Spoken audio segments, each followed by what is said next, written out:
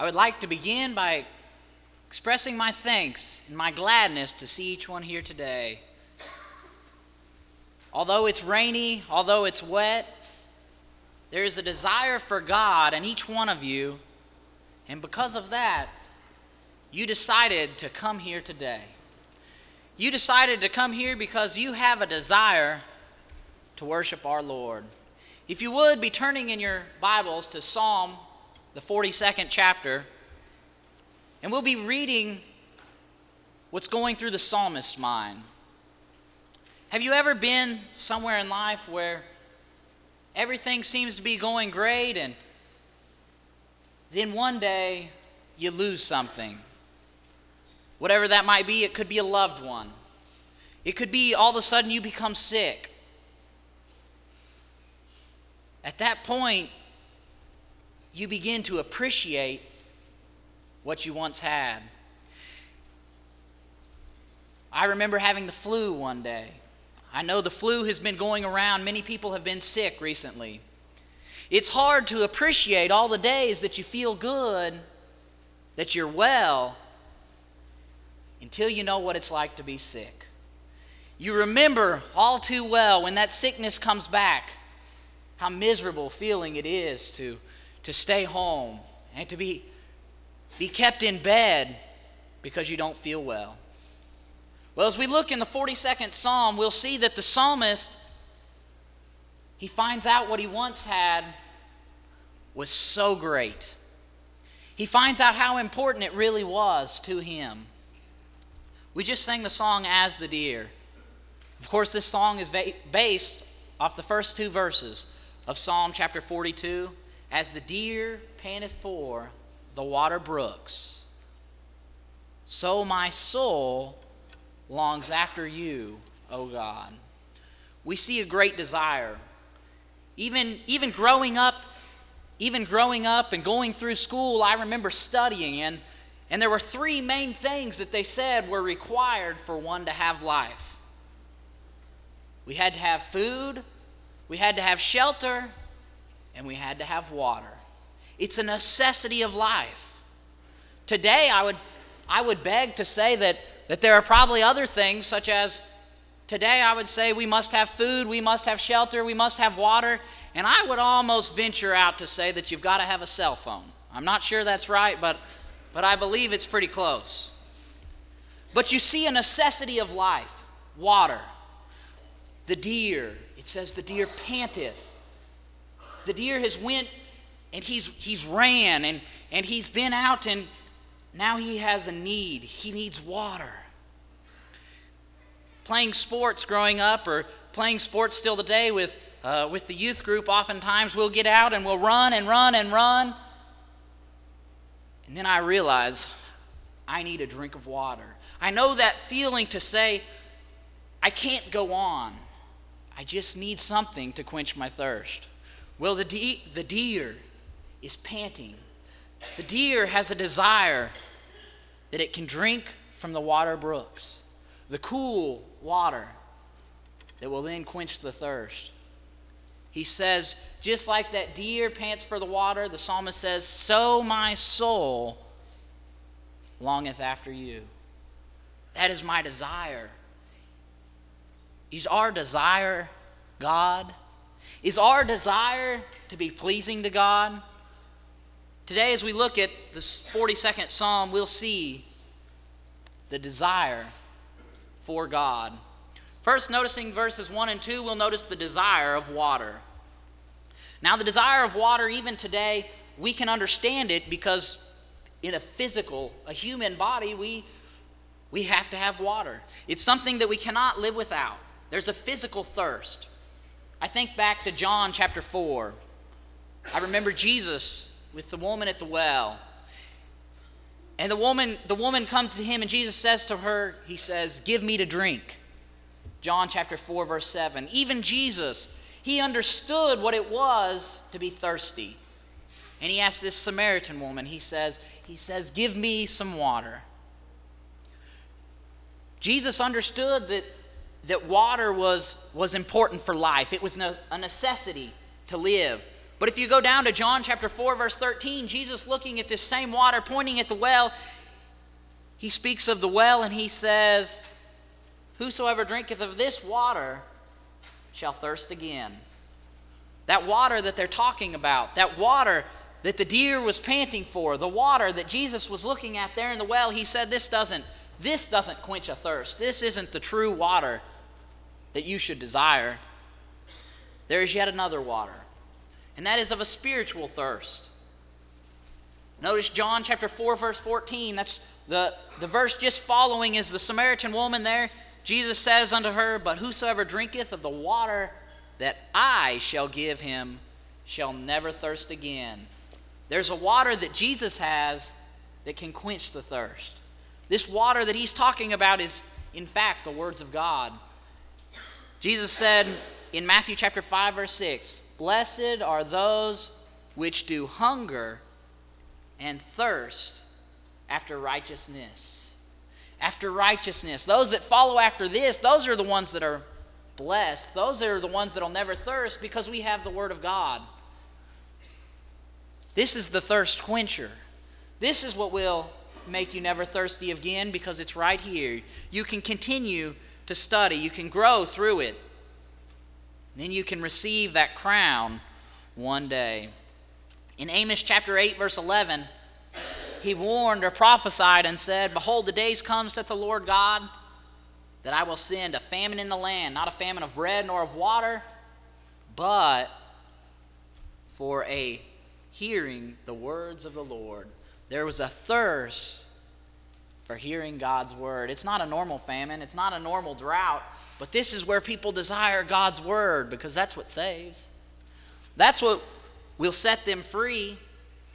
In John chapter 6, verse 35, Jesus says, "I am the bread of life." He said, "He that cometh to me shall never hunger, and he that believeth on me shall never thirst."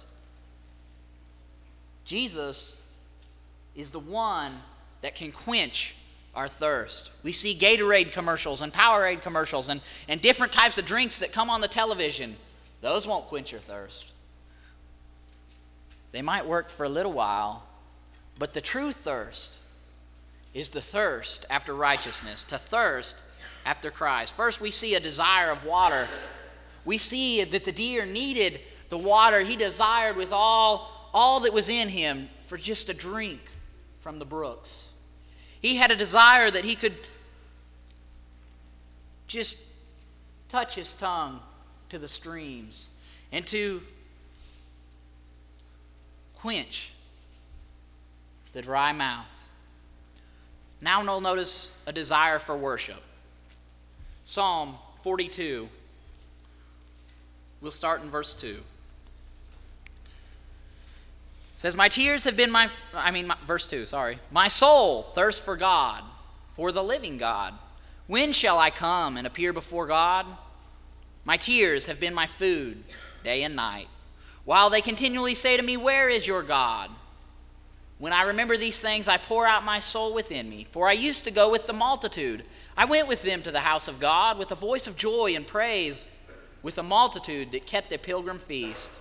Why are you cast down, O my soul, and why are you disquieted within me? Hope in God, for I shall yet praise him for the help of his countenance. O my God, my soul is cast down within me. Therefore, I will remember you from the land of Jordan, and from the heights of Hermon, from the hill Mizar. Deep calls unto deep at the noise of your waterfalls. All your waves and billows have gone over me. The Lord will command his loving kindness in the daytime, and in the night his song shall be with me, a prayer to the God of my life. We see here there's a desire for worship. He points out in verse 6 wherein lies the problem. He says, I'm stuck here in Jordan. I'm stuck here in the Hermon Mountains from the hill Mizar. He said, that's where I am, but my desire is to go and to be with the multitudes. Notice what he says in verse 4. When I remember these things, I pour out my soul within me, for I used to go with the multitude. He has a desire to go to Jerusalem and to worship with those of a like faith. He has a desire to go and worship with those that understand, that read the law as he did. But he can't do it. He's stuck there in the land of Jordan. He's stuck on the other side of the Jordan River. We see the psalmist is anguished with tears. He's got a desire to worship that came from sorrow. We see the sorrow that he has in verse 3. My tears have been my food day and night. His tears are taking over. It's what's keeping him alive, he says, while they continually say to me, where is your God? His tears even go to the point of they belittle him because he doesn't know what to do. He's got a sense of being lost. He's got a desire to worship because of his sorrow. And he's got a desire of worship because of emptiness. Notice verse 4. When I remember these things, I pour out my soul within me, for I used to go with the multitude. He pours out his soul. There seems to be no help to be found. There seems to be no one that he can go to. He feels lost. He searches the depths of his soul to find whatever it takes to help him to continue, to go on, to live his life. He doesn't know what it's going to take. But he knows there's a way. The desire of worship also came from being scattered. We said he desires to go and to be with the multitude. He wants to be with those of a like faith. He wants to be with those that worship with him. He can no longer worship God in the way that he has done in the past. He can no longer go to Jerusalem. He's been chased out. He isn't able to be with the multitude. Now that he isn't with the people in Jerusalem, now that he's not with the multitude, he knows what he's missing. He knows what's missing in his life because he's not there. Oftentimes it's hard for us to really appreciate the things we have until they're gone. It's hard for us to appreciate the little things in life until they're gone. I once knew a person that lost his thumb. He said, it's amazing what you do with your thumb, but you don't notice it until it's gone. Or their pinky toe. It's amazing the balance that we have in our pinky toe, but you don't notice it until it's gone. Here, the psalmist knows what he's missing. He's missing the opportunity to worship with them. He's missing the opportunity to go and to be with the multitude. In John chapter 4, remember that Samaritan woman we were talking about? The woman at the well. As Jesus is concluding, he says in verse 23, he said, but the hour cometh, and now is, when the true worshipers shall worship God, or the Father, in spirit and in truth. For the Father seeketh such to worship him. Goes on to verse 24, it says, God is a spirit, and they that worship him must worship him in spirit and in truth. Today we have the opportunity to worship. Each person here had the opportunity and obviously the desire to come and to worship God. We don't know what we have until it's gone. John 4:23, speaking about the worship of the New Testament, he just told the woman, he said, it's not on this mountain. He said, it's not going to be the way the Jews do it now. He said, but my plan is those that worship in spirit and in truth. They worship according to the New Testament, the new law. They worship according to Christ's new commands to the New Testament. In Colossians chapter 3, verse 17, it says, and whatsoever you do in word or deed, do all in the name of the Lord, giving thanks to God and the Father by him. Do all in the name of the Lord. As we come together, we come to worship. We come to worship God because we have that opportunity. It tells us, do all in the name of the Lord. We can think of a police officer when they say, I come in the name of the law. It's by the authority of the Lord. Do all by God's authority, which is found right here. The law. Romans chapter 12. Romans chapter 12, verse 1 and 2, it says, I beseech you therefore, brethren, by the mercies of God, that ye present your bodies a living sacrifice, wholly acceptable unto God, which is your reasonable service. This is what you can do. Present your bodies unto God. We're a living sacrifice. I have little doubt that this does not include worship. There is without doubt part of our sacrifice is coming and worshiping God. It's coming and living for Him. Verse 2 goes on to say, and be not conformed to this world, but be ye transformed by the renewing of your minds, that ye may prove what is that good and acceptable and perfect will of God. He says, I beseech you to do what's right. This is your reasonable service. It's something you have the ability to do. It's something you can do. There's not much that we can do for God. He says, but present your bodies a living sacrifice. Christ gave it all. God from the beginning, or Jesus from the beginning, created us. Without Him, there would be no us. What can we do for Him? We can worship and we can praise. We see here the psalmist had a desire of worship. He wanted to be able to worship the God of heaven.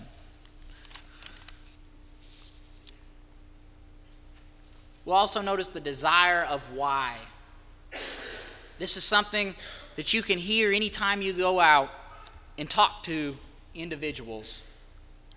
Why did God let this happen to me?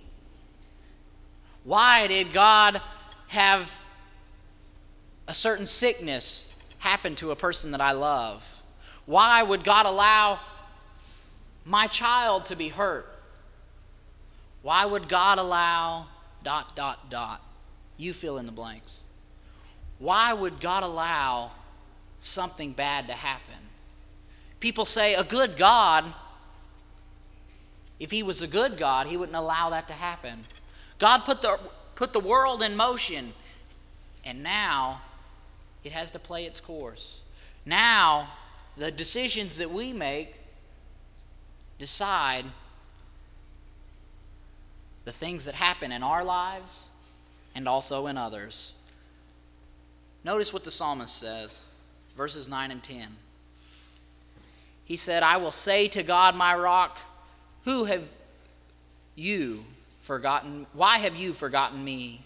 Why do I go mourning because of the oppression of the enemy? As with the breaking of my bones, my enemies reproach me, while they say to me all day long, where is your God? He asked the question, why? Why? Why? It's very easy to wonder why things can happen. It's probably human nature to wonder why God would allow certain things to happen. The psalmist said, why did God forget me? Why do my enemies jab at me? Why must I suffer? We have some of those same questions arise in our lives. Why do things happen? Why can't I just live the easy life? Why can't everything just go my way? We don't understand all the things that take place, but we do have a promise. Jesus did promise us that we can make it. Philippians 4:13 says, I can do all things through Christ, which strengtheneth me. We can do all things through Christ. 1 Corinthians chapter 10, verse 13 says, there hath no temptation taken you, but such as is common to man. But God is faithful. God is faithful, who will not suffer you to be tempted above that you are able, but will with the temptation make a way of escape. There's a way that you can make it. Don't ask why. Don't ask why it happens, but rather ask, what can I do? What can I do to use this for God? The desire of why is a question that very commonly could arise in any of us. But let's, instead of wonder why God allowed something to happen, let's figure out what can I do to use this for God? What can I do to go on? We've got first the desire of water. We see a deer that is thirsty. We see a deer that needs nothing more than a little water. He said, just like that desire of water, he said, that's how my soul longs for God. Second, we see a desire for worship. The psalmist desired that he could go and be with the multitudes. He just wanted to worship God. He knew what he was missing out on now. We see the desire of why, the question, why me? Why did this happen to me? Let's finally look at the desire of winning. This is what will help you go on.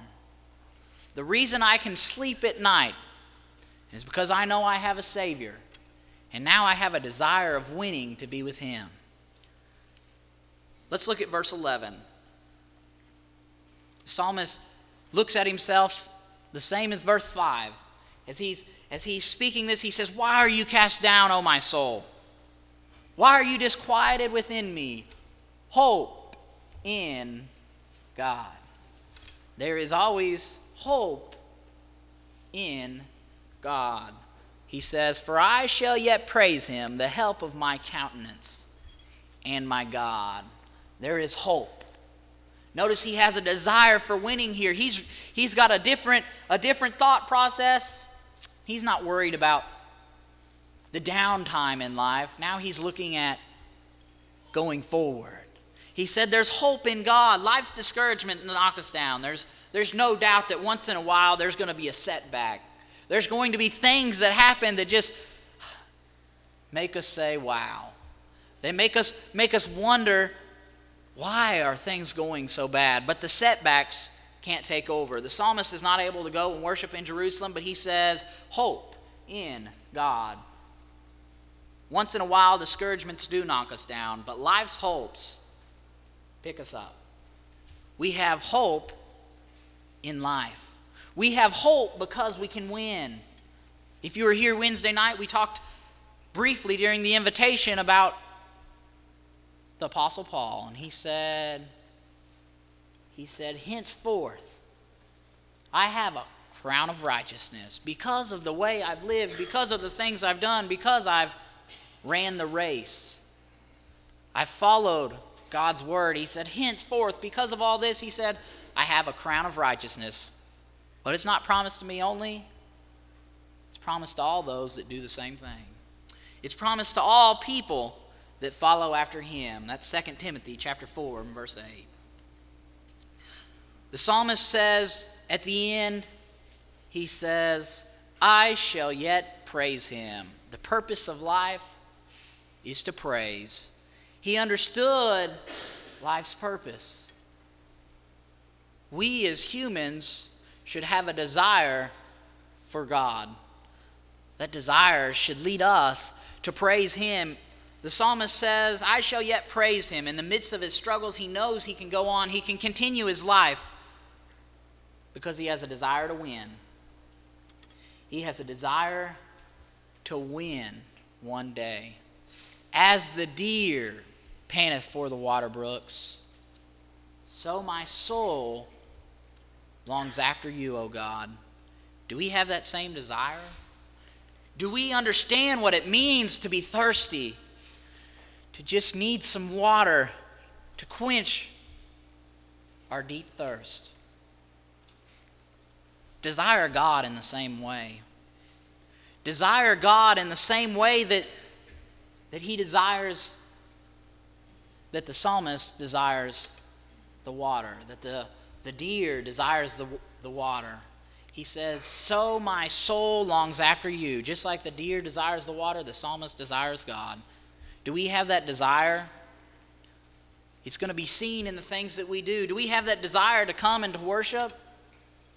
Do we have that desire to come and to be at class? Do we have that desire to step up and to be the active person, to help the church, whether it be in our daily lives or here locally at the building? Is there a desire within us to step up?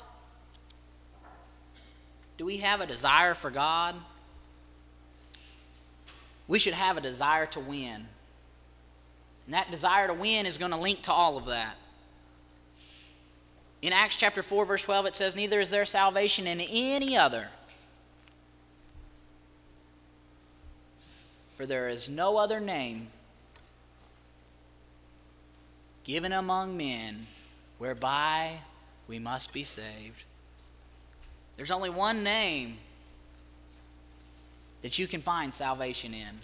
There's only one person in which you can find salvation, and that's in Christ. Speaking of Christ there, he says there's salvation in no one else.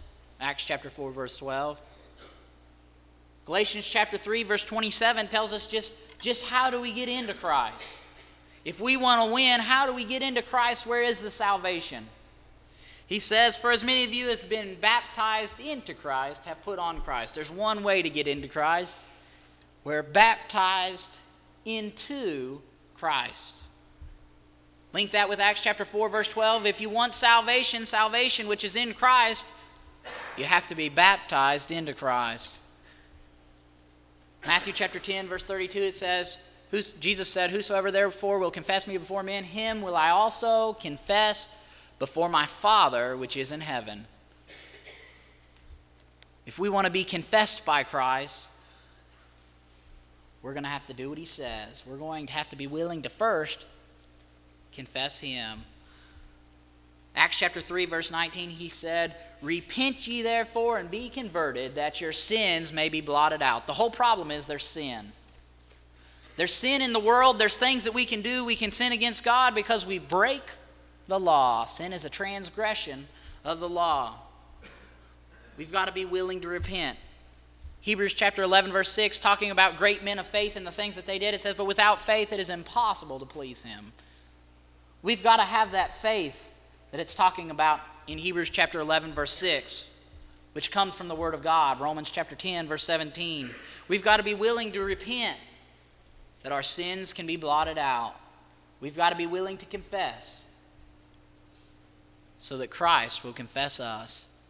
And we have to be willing to be baptized into Christ, because in Christ is salvation.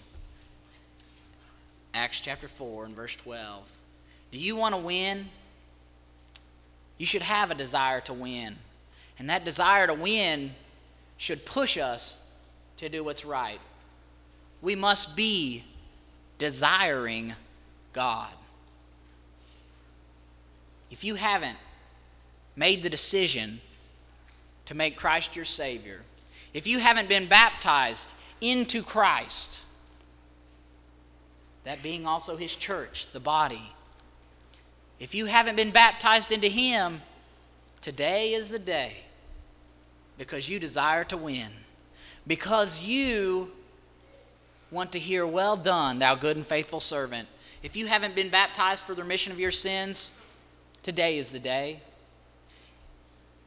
If you haven't been living right, you haven't been desiring God to your fullest, you haven't been willing to go the extra mile to live for him, today is the day. If you have that need, make that desire known. Make that desire known that you want to put God first, that you desire to win. If you have that need, please come as we stand and sing.